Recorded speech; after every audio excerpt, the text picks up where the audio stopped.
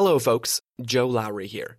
Before we get to this week's episode of MLS Assist, where myself and Jordan Angeli break down many of the on-field happenings inside Major League Soccer, I wanted to let you know that right now, The Athletic is running a pretty spectacular promotion. You know all of the exclusive in-depth soccer coverage that The Athletic has? Well, if you head to theathletic.com/MLS Assist right now, you'll receive an all-access subscription for just $1. Just in time for the home stretch of the MLS season, you'll be able to read all of The Athletic's insightful journalism to help you stay up to date on what's happening in Major League Soccer. So if you want access to all of that soccer coverage and coverage of tons of other sports, head to theathletic.com/MLS Assist to receive an all-access subscription for just $1 a month. Now, let's get to this week's episode of MLS Assist.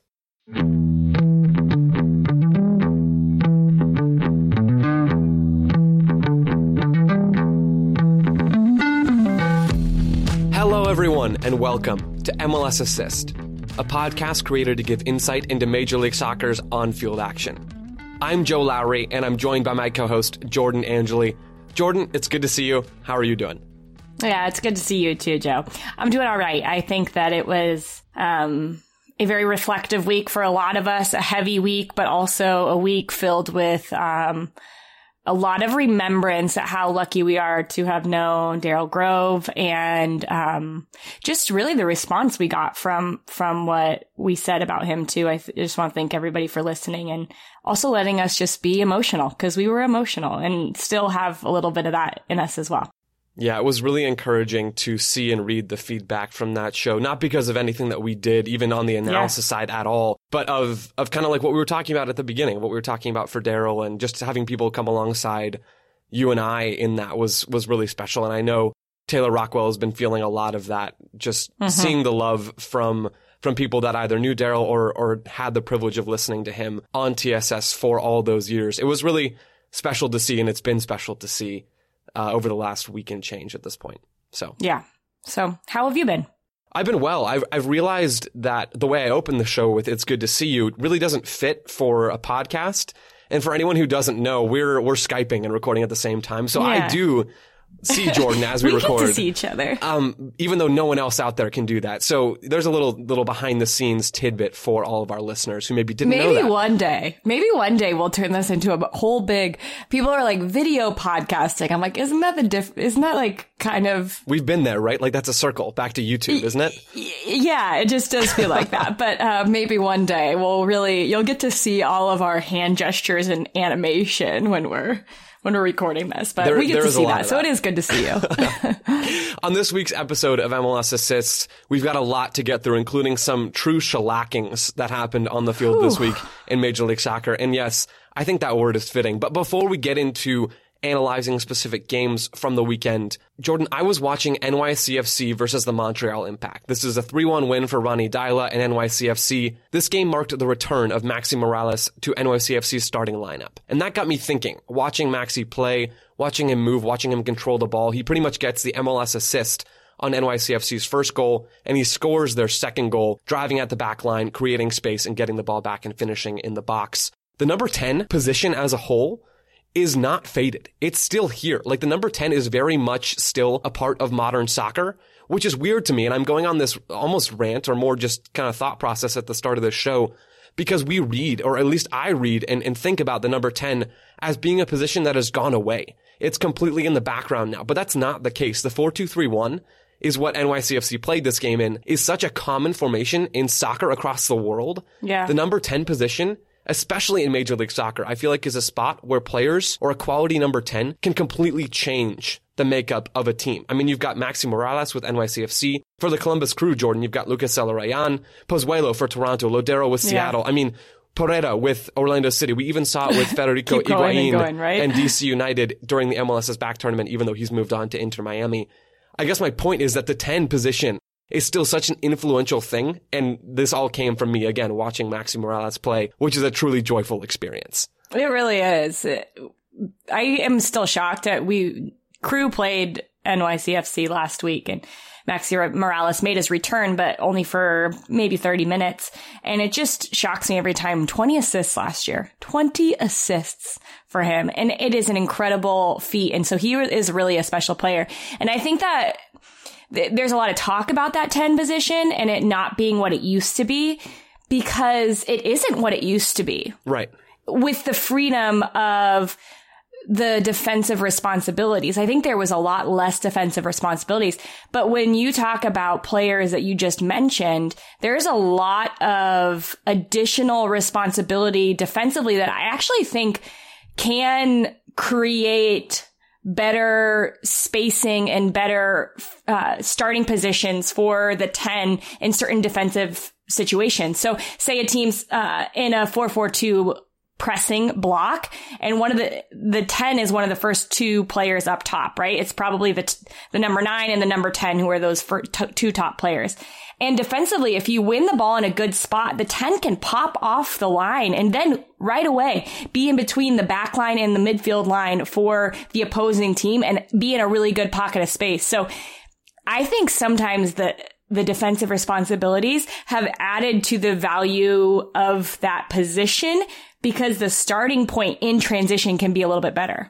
I love that. I mean, we're not seeing Marco Etcheverry on the field anymore in Major League Soccer, not only because he doesn't play soccer anymore professionally, but because the position has changed, right? Mm-hmm. We spent time at the beginning of this coronavirus break that happened in the middle of Major League Soccer, going back and watching old MLS games. We did an episode on the very first season and kind of comparing and contrasting that DC United team in the opener of Major League Soccer and in the final of that year with the soccer that we see now. Or at least I think that's what we did way back then. It feels like a lifetime ago. But we don't see I'm trusting Etcheverry. You on that. Yeah, I appreciate that. That might be a bad call. But we don't see... No, it was good. That was.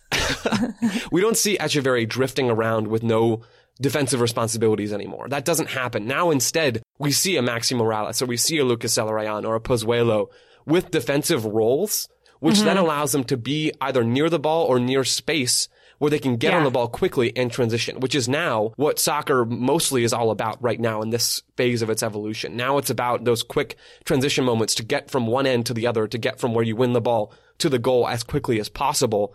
The number 10 position helps that so much and allows teams to be more effective when they attack in ways that I'm not sure really any other position on the field inherently does. Yeah, that's a really good point. And I just think it is still, if you look around the league, even the players that you mentioned, if you look around the league, every single big time 10 is a high profile player. Each team paid a lot of money for him. So it's hard to say that position is not valuable when those are the most valuable players that you have brought into your teams. Yeah. I'm talking dollar bills. Oh yeah. No, I get that. It's a good point. And it's just something that, well, am I just complimenting myself by saying it's a good point since I brought this up? Yes, you are, but it's cool. It's a good point that you're making there, Jordan. And it's just something that I've been thinking about as I've been watching games throughout the last couple of weeks, and it was again triggered by Maxi Morales. So thank you for indulging me in that monologue / back and forth at the top of the show because I needed to get it off my chest. We're always here for that, Joe. All right, on to our first game of the weekend that we're going to be sinking our teeth into, and that is Philadelphia's 5-0 win. That is not a typo. That is not an audible typo. A 5-0 win over Toronto FC. What a statement from Jim Curtin's team. It puts them on top of the Eastern Conference. They well and truly dominated this game. Dominated. Capital letters. I mean, at halftime, they'd outshot Toronto 16-1. They had a 60-40 possession split against Toronto FC, against Greg Vanney, who almost always wants to control the ball. Then at the end of the game, the Union had 12 shots on target to Toronto FC's 1 shot on target. I don't have the expected goals numbers right available to me at the moment, but man, this was a thrashing. Jim Curtin at halftime called it some of the best soccer that they'd played in quite some time, and it very much was. It was a complete first half, a very good second half that showed us just how dangerous the Philadelphia Union can be. Yeah. One thing I've been noticing, Joe, in Major League Soccer in general this year is when we have these midweek breaks. We've had so many Wednesday games that when there is no Wednesday game, teams tend to come back and look a little sluggish. If you look at a lot of the games this weekend, there wasn't a ton of real high-flying, quality back-and-forth games like we maybe saw last weekend when teams are in a rhythm and it's like every 3 or 4 days you have a game, you have a game, you have a game.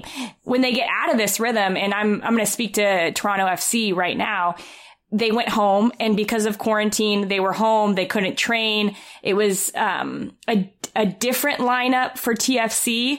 Aro Jr. was in, Nick DeLeon, Michael Bradley was back, Gallardo, Endo. Those are a lot of changes for TFC. They're not bad changes by any means. I mean, those are still very quality players, but it was a different starting lineup from TFC, and they just could never get flowing.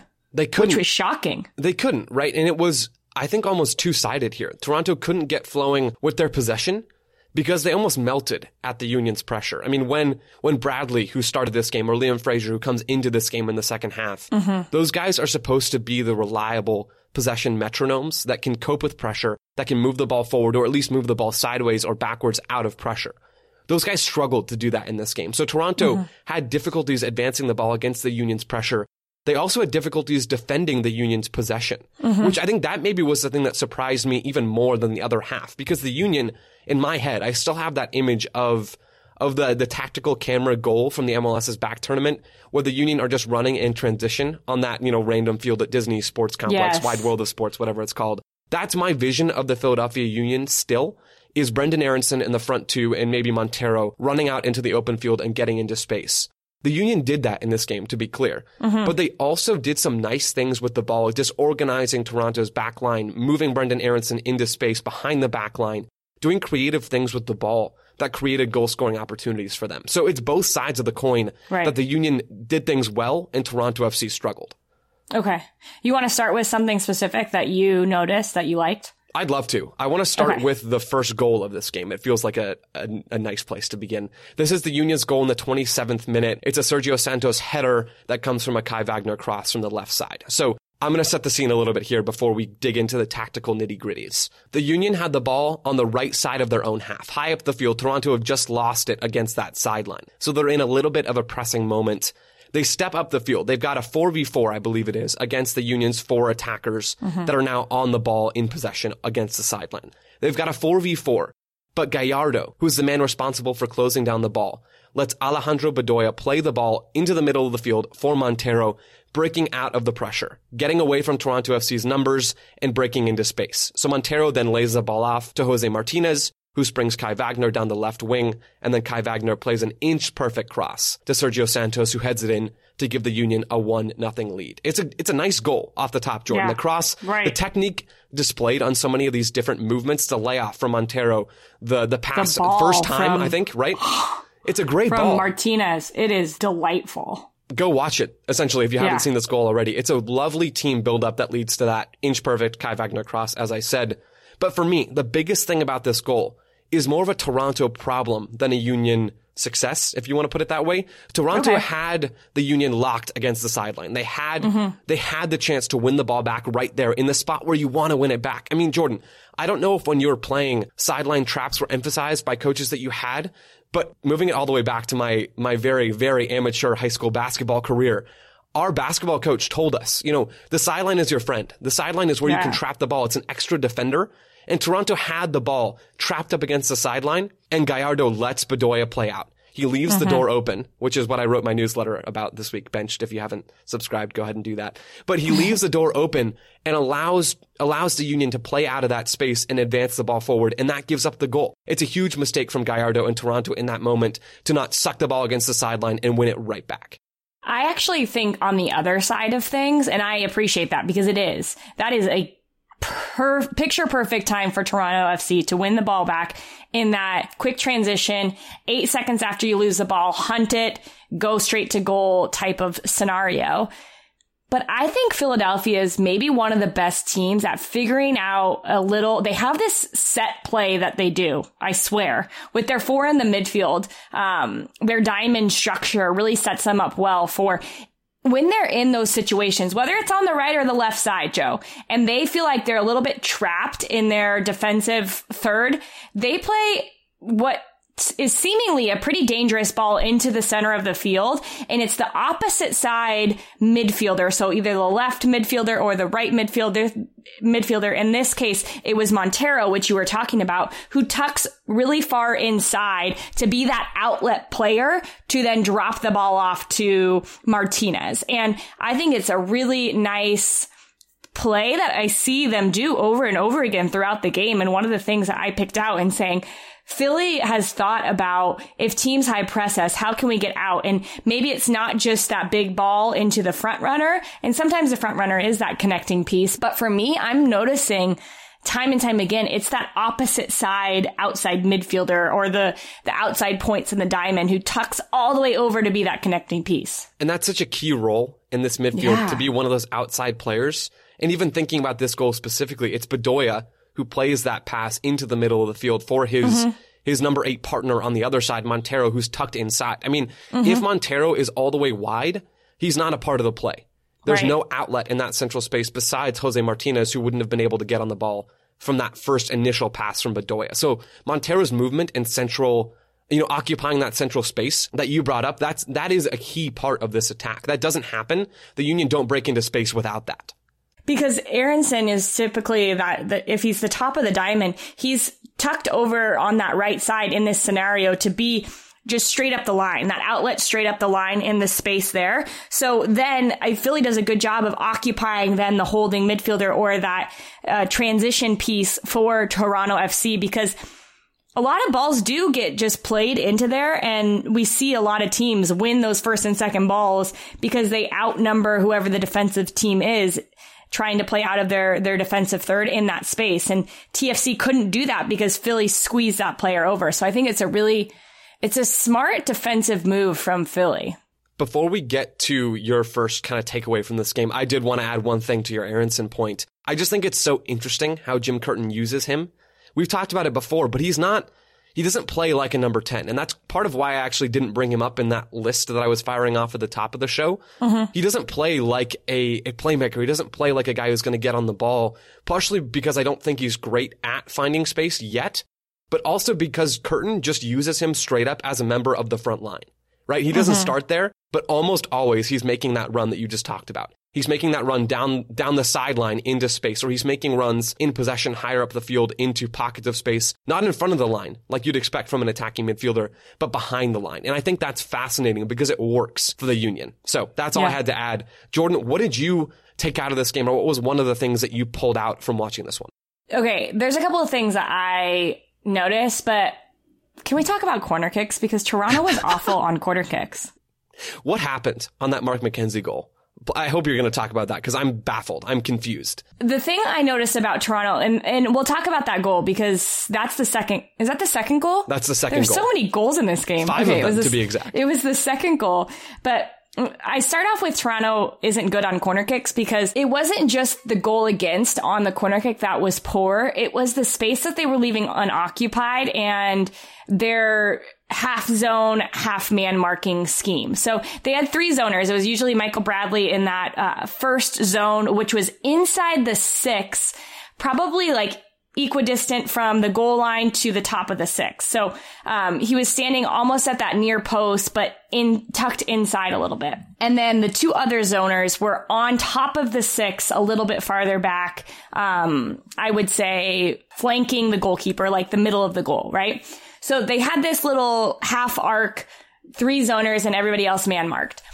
What I was noticing is the space right away from the goal to Michael Bradley. So right at the top of the 6, that near 6, either Philadelphia was playing it straight into that box, and there was 2 chances for Bedoya, who hit a little flick header both times and got them both on frame, and it ended up being a good save by Westberg. It was that space that continually was being exploited for Philadelphia, and they were doing a really good job of throwing a player into that space. So what happened on the goal is they threw players to that space, and then the ball went long. And if you have zoners and you're a free marker, if you can't get to the ball, you have to start to think about where's the ball going to go next. And I watched this goal, and I was really watching Omar Gonzalez because he was the farthest back in that zone. And as the ball went all the way over his head, he just stood there and his head just watched the ball.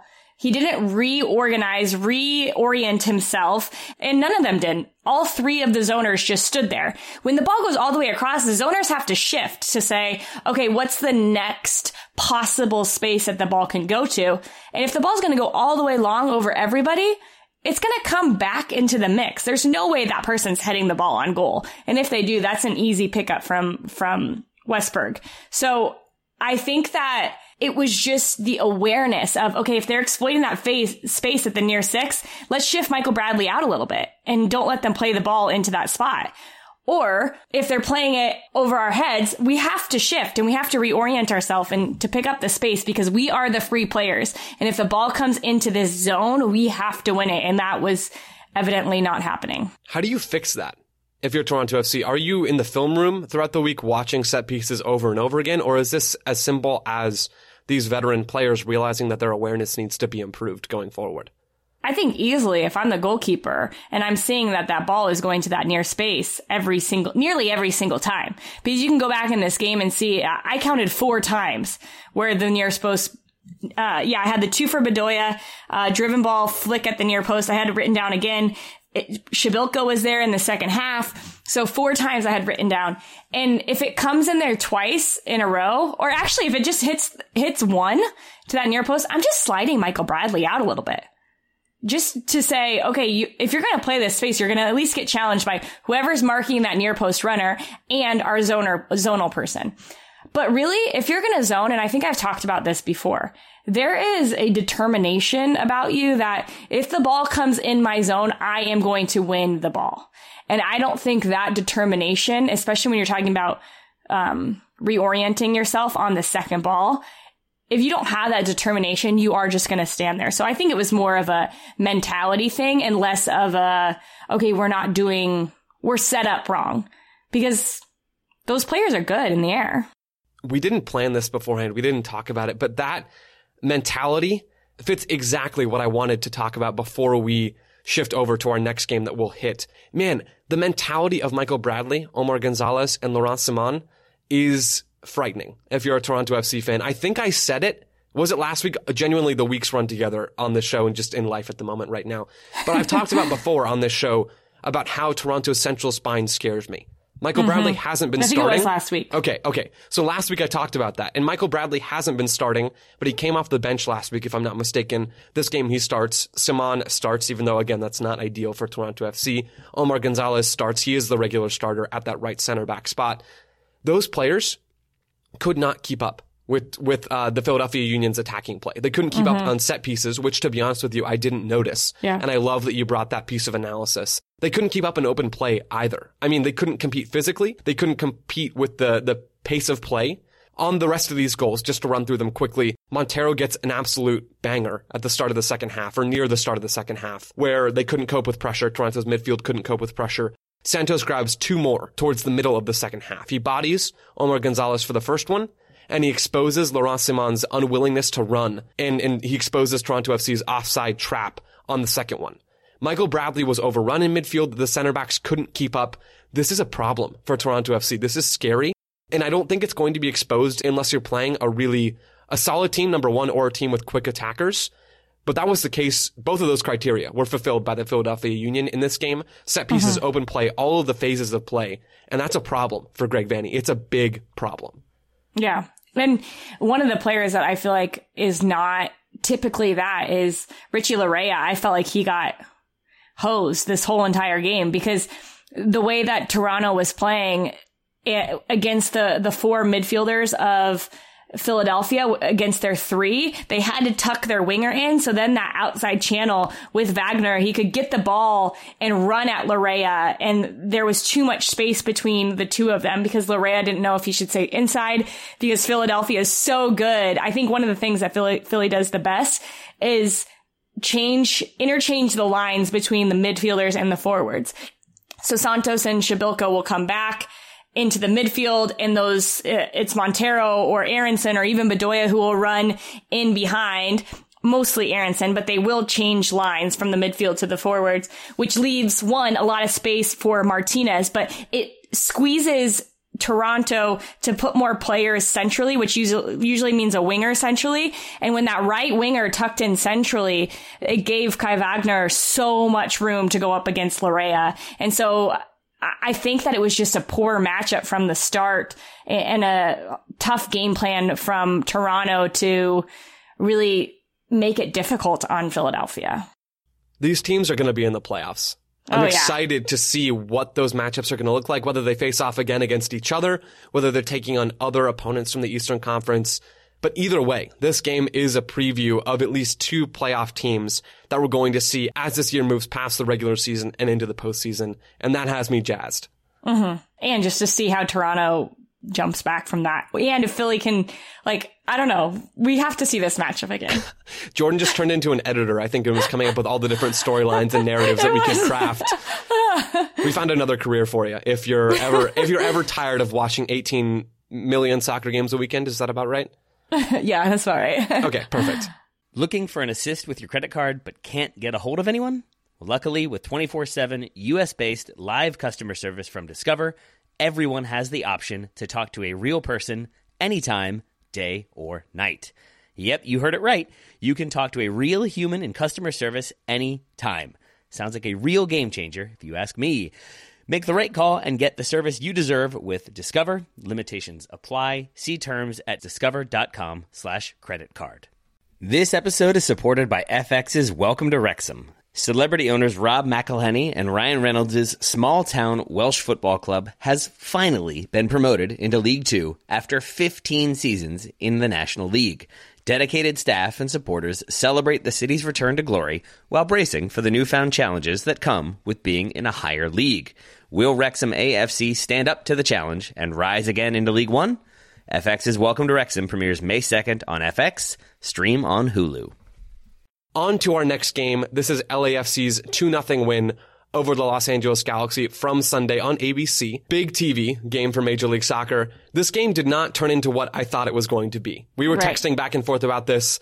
The big storyline from the first half, the big moment in the first half is the red card for Giancarlo Gonzalez. It's in the 21st minute. He brings Diego Rossi down just outside the box, and the Galaxy go down to 10 men. And whenever that happens, the game is irreversibly changed from that point forward for the rest of the 90 minutes. Mm-hmm. I don't understand why you started him again.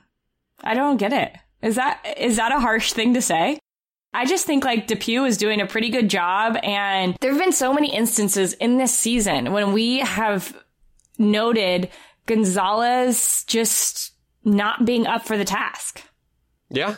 And I think it was a really strange thing to start him against LAFC, who, when LAFC are on, and I think they showed a lot more of that promise of their ability to attack in this game against their city rivals.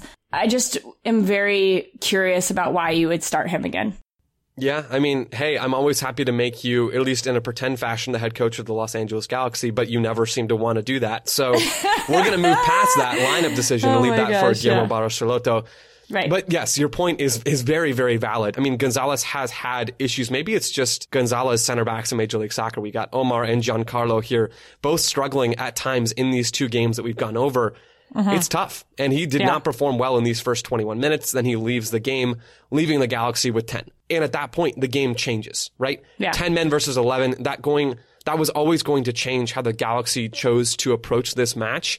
And it very much turned this game into a low block, the Galaxy's low block with 10 men, including the goalkeeper behind the ball, versus LAFC's high possession structure. And that was the matchup for so many moments in the rest of this game.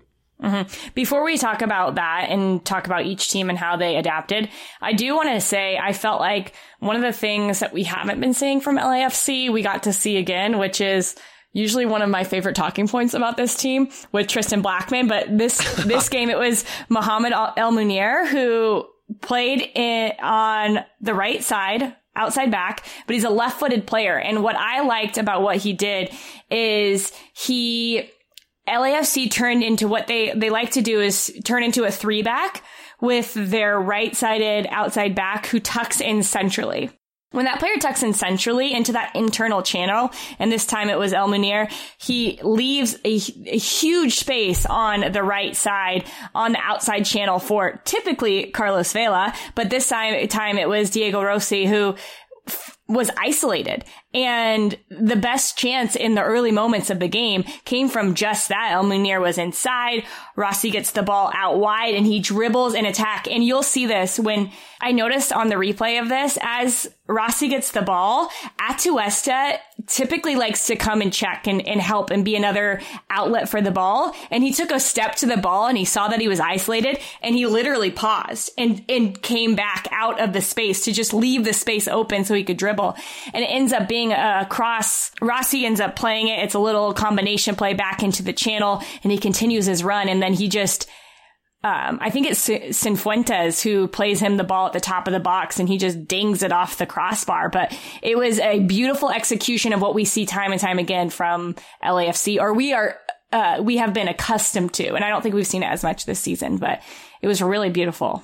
I think if Atuesta or pretty much any other player on LAFC encroaches Diego Rossi's space or Carlos Vela's space on that right wing, Bob Bradley should and maybe even would fine them. Yeah, right? They have like a zapper on them. And yeah, stay out of there, everybody. And Atuesta was wise to give those primary attacking playmakers space because you don't want to draw another defender over there and make their lives more difficult than they need to be in that isolated situation. Right.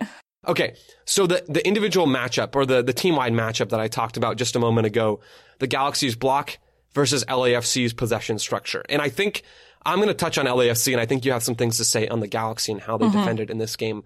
When you're playing a team who's defending in a low block, I think there's a few different questions you have to ask yourself or things that you have to look at for ways that you can break down that block or break through that block. So I was thinking about this as I was watching this game, particularly the second half. So how do you break down a low block? I think there are a few different ways. Number one, horizontal movement to pull the block apart. If you think about just ripping it from side to side and creating gaps in the middle, if you move the ball horizontally across the field, that's going to force the defense to shift and give you lanes to exploit, either through the pass or through the dribble. Then you've got vertical movement. The way number two is vertical movement to get in behind the block or in behind the back line. That can be through off-ball runs that cut straight through the block. That can be through dribbling, or that could even result from the horizontal movement. That was point number one. Then I think you've got winning 1v1s, which is dribbles. That can be a way to break through the block. Maybe it's Rossi isolated on that right side, going at the opposing left back or at the opposing left-sided midfield or whatever it is to break into the box and create something in that moment. Then number four, and this is the last one, and it's the one that I like the least, shots from distance. Not a great plan. That's what I wrote down in my notes, just parentheses, not a great plan. Not likely to go in, although you could get a rebound. It might go in. You can create something from that. Yeah. So then my question was for LAFC, as I was watching them and trying to evaluate them, is how well will they do 1, 2, 3, or all four of these things in the second half, going against a 10-man LA Galaxy team? And I think my answer is that they didn't really do any of those things very well at all. The Galaxy were back, they were compact, they were defending well, moving side to side well. LAFC maybe didn't play with the level of urgency that Bob Bradley would have wanted them to break through that block. But ultimately, and this is what I think is so interesting about soccer, ultimately it didn't matter. It didn't matter that they couldn't break through the block. It didn't matter that they couldn't create space high up the field against the Galaxy's low defensive structure, because they found their goals in transition moments. They found their goals in space when the Galaxy were stretched. And it's hard for the Galaxy because not only because of all the VAR stuff, which I really, really don't want to talk about because I'm not a referee and other people are going to talk about it. So you can find it there. But in terms of what actually happened on the field and what was or wasn't called, we can set that aside.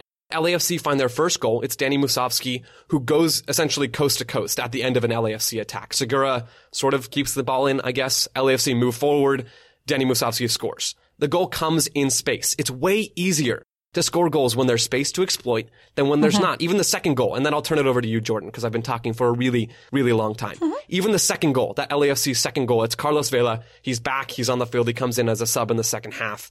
He finds the goal. He finds the ball. BWP finds him after LAFC win the ball on the left side of the field, or the near side, for the broadcast, and the Galaxy are stretched. They were trying to get forward. They were trying a little bit to find that equalizer. They were only down 1-0. They turn the ball over. LAFC pounces on it. They attack into space. Carlos Vela scores. So for all of the low block defending it didn't end up mattering at all, which is bizarre. It's bonkers. That was the true matchup in this game. Low block versus high possession. And at the end of the day, didn't make any difference. LAFC didn't do their attacking things very well, but they did the attacking things that they needed to do well enough to score 2 goals. Yeah, that's a good point. And it is, I feel like it's going to be very useful in these last few games of the season and even going into playoffs is LAFC has to feel confident that they can figure out a way to tempt the other team into stretching out, even if they are playing in a low block, in order to create the space they need to score a goal. And that's one of the things that we hear a lot from coaches, right, Joe, is when they're saying not only manipulate numbers with the ball, but without the ball. And that's a without the ball type of thing that you're talking about. Can you flesh that out a little bit more? Can you flesh out what you mean by manipulating numbers? Because it's easier to see when you have the ball and trying to move players in and out of space. But without the ball, what are you exactly getting at with that point? Well, in that exact example where you're talking about the space that was created for LAFC to score is they allowed Galaxy to attack and let numbers come up the field and maybe didn't quite high press how they normally do to try to win the ball back higher on the field to give themselves back the space in behind. So if they just allow Galaxy to kind of work their way up the field and start to feel a little bit confident, knowing the whole entire time, okay, if we can let them work up the field and then squeeze them to one side in our defensive half, win the ball, then we have an outlet that we can transition quickly. Looking for an assist with your credit card, but can't get a hold of anyone? Luckily, with 24/7 U.S.-based live customer service from Discover, everyone has the option to talk to a real person anytime, day or night. Yep, you heard that right. You can talk to a real human in customer service at any time. Sounds like a real game changer if you ask us.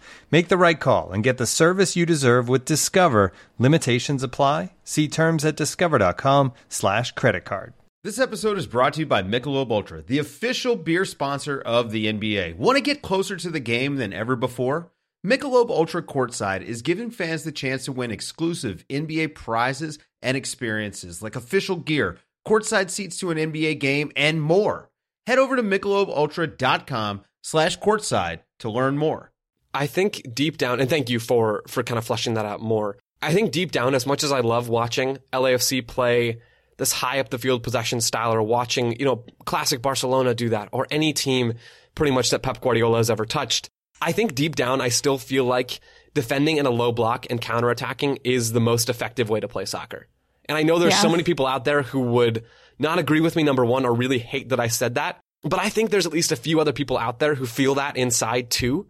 And who Did you say the most effective way to play soccer? The most effective way, not the most beautiful way to play soccer. I want to be clear about clarify. That. Yeah. But I think it might be just downright the best way to play winning soccer. I think about France at the 2018 World Cup.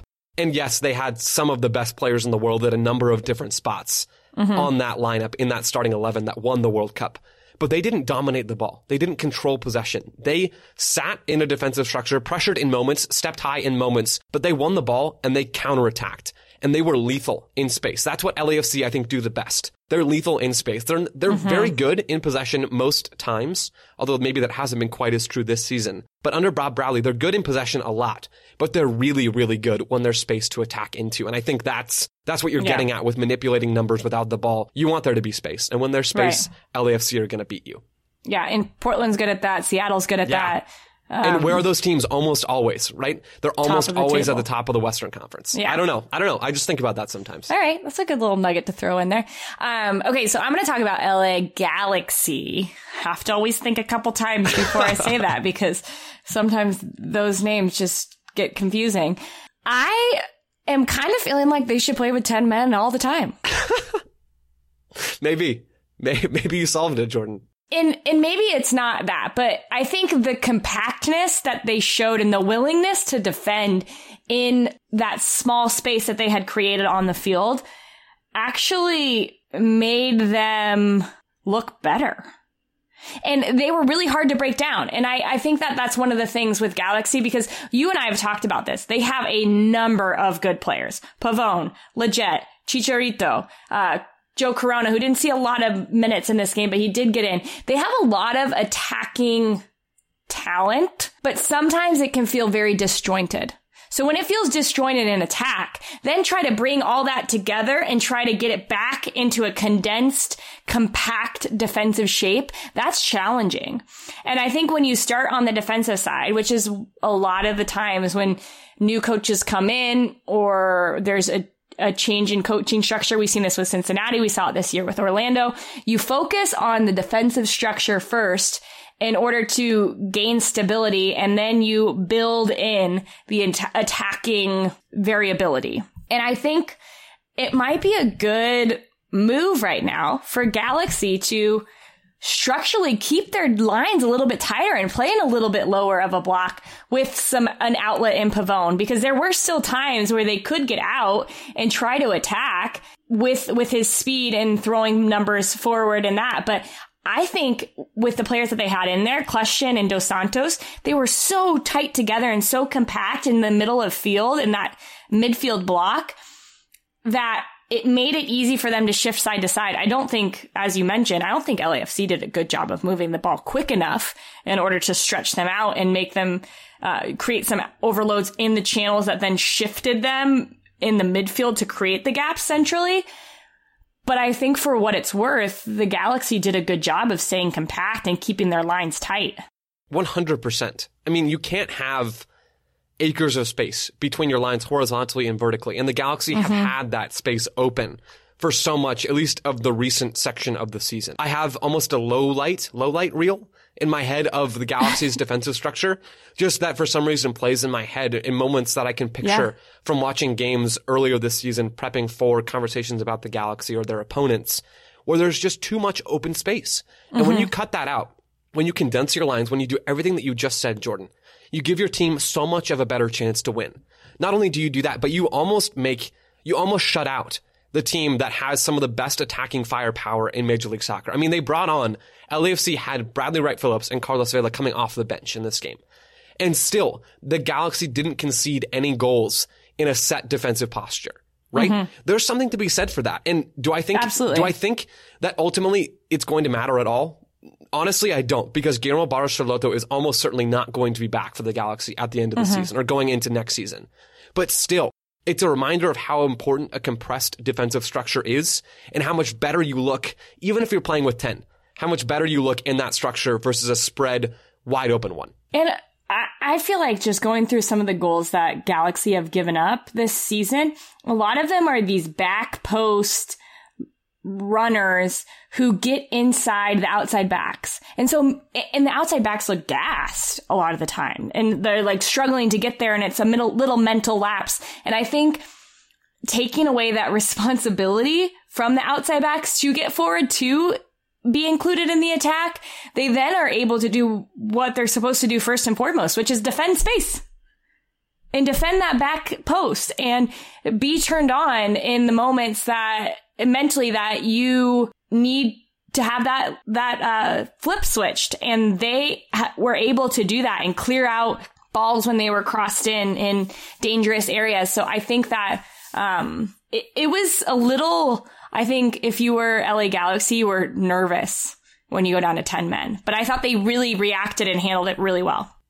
I think so as well. And even just talking about some of the positive things that the Galaxy showed in this game, thinking about how Guillermo Barros Charlotto is likely not to be back next season, it almost has me excited about what the Galaxy could be because they have the talent. They have the players. Totally. If you have a coach who can instill some sort of on-field identity, a consistent on-field identity on this roster, maybe they get Pavone back, maybe they don't. But either way, they still have guys who can contribute in Major League Soccer in a real way. That's going to be fun. And I'm excited to watch that going forward. We just have to wait another little bit before we're really going to see that. Yeah. Jordan, on to tactical tidbits.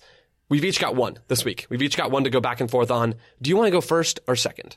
I'll just go and talk about, I watched DC Atlanta game, and I actually thought Atlanta looked to be the better team in the first 45 minutes, and DC was playing in a 4-4-2. And the thing that I want to talk about is the switch at halftime from DC, and they went from a 4-4-2 into a 4-2-3-1. And the reason why I feel like this worked for them, because Atlanta was gaining momentum and going forward. And I think the reason that this worked for DC is when you play in a 4-4-2, you lose some of the depth between lines when you're attacking. And especially when you have a player like Julian Gressel and they haven't found a way to really get the most out of him since he's joined the team in DC. And I think a 4-2-3-1 can give him that freedom, especially if you have an outside back who can get forward, because then he can tuck inside from the right side and play like a winger, but also a pocket winger and a playmaker in that channel. And I think DC did a better job of keeping the ball in the second half. And that allowed them to be in a little bit better of a position to transition and press Atlanta a little bit higher. Now, Atlanta still had some good buildups, but I think that initial transition and then them shifting into that 4-4-2 block allowed DC to get pressure on the two holding mids for Atlanta a little bit better than they were in the first half, and not get so compact back into their defensive third. And then when they went forward in attack, which I really think is, if DC is going to make it into the playoffs, they're going to have to score goals, and their structure going forward in attack was a little bit better. My biggest takeaway from that DC Atlanta United game was an assist from Kevin Paredes. At the end of this game, he gets the game-winning assist. He's so good. He's fun. He's a fun guy to watch. I don't know where his best spot is on the field. I think it's in a wide space. Yes. But that's where he is on this assist. He drives at Brooks Lennon, beats him, cuts the ball back. DC United score, go up 2-1, and win this game at Mercedes-Benz Stadium. Man, I respect you going and digging into the analysis about DC United's performance, because that's really all I had to bring to the table. No, and I didn't know you were going to say that, but I know he had talked about him before, and I really do enjoy watching him play. I think he's a bright young talent, and the thing I think differentiates him is that mentality. To be the youngest player on that DC squad and to say, I'm going to be the difference maker, you have to have a good, sharp mentality. I'm excited to see what happens with Paredes and Moses Nyman, even Griffin Yao, but maybe to a slightly lesser extent. But those two guys especially, where they're going to go, because they're both really, really good and really, really young. Yeah. All right, what's yours, Joe? All right, I've got a tidbit from Sporting Kansas City's 4-0 win over the Colorado Rapids. There are some extenuating circumstances surrounding this game, first of all. Colorado are coming back. This is their first game after a sizable break due to a COVID outbreak within the team. So everything I say needs to have a caveat, but I wanted to give Sporting Kansas City some credit. We talked about them last week. We talked all about triangles and their midfield battle with the Chicago Fire. Mm-hmm. But they come out in this game. They're playing at home. They're playing, yes, a Colorado team who is just coming back, but they played so well. They passed the ball well. They moved the ball well. They rotated in possession very well, and reminded me, and reminded, I think, a lot of people that they could very well win the Western Conference. They could end up at the top spot playing that possession soccer that I just pretty much confessed that I don't think is quite as effective of an attacking method as sitting a little bit deeper like Portland or Seattle. I mean, SKC have Alan Pulido back, and he scores that first goal in this game. He's got good composure in the box. He's difficult for opposing center backs to deal with. This team is clicking right now, or at least they were against the Rapids. What they can do with Pulido back starting as that pseudo number 9 with a rotational possession structure that almost looks like Orlando City's in that temporary 3-back. They keep Jalen Lindsay at right back alongside the two center backs. That gives their midfielders space in the attack. That gives Alan Pulido time to rotate and move forward, and maybe Gadi Kinda to step behind the back line. This Sporting Kansas City team is firing on all cylinders right now, and they are fun to watch and dangerous to play against. If you're playing a team who hasn't played in a month, you have to be good at what you just said. Yeah. Keeping the ball. Yeah. Because if you have the ball, man, does it suck to be the other team chasing, especially a SKC team who has those shifts and those transitions and the rotations that you were talking about. There's so much, not only physical work, but mental work of who are you tracking your runner? How far are you tracking your runner? Who are you passing your runner off to? Are you stepping? Are you dropping? There's so many little things that go into decision making that then make it also mentally exhausting on the defending team as well. It's going to be a fun playoffs. Maybe not the first round. Maybe not quite the first round, although who knows? Upsets are always fun if we get some of those. But the tops of both conferences are really good. This is not an accurate representation of the table, but just a few teams off the top of my head. SKC, Portland, Seattle, LAFC, even Minnesota in the Western Conference. Philadelphia, Toronto FC, Columbus, Orlando City in the Eastern Conference. These teams have legitimate talent and have, for the most part, tactical identities that propelled them and have propelled them through the season. It's going to be fun. I'm really excited for playoffs, and they're right around the corner. All right. We did it.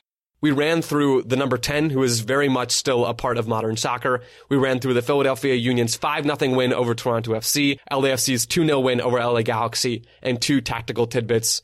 Way to go, us. Good work. Let's close this week's work. The week's work is officially closed. Listeners, thank you all for listening.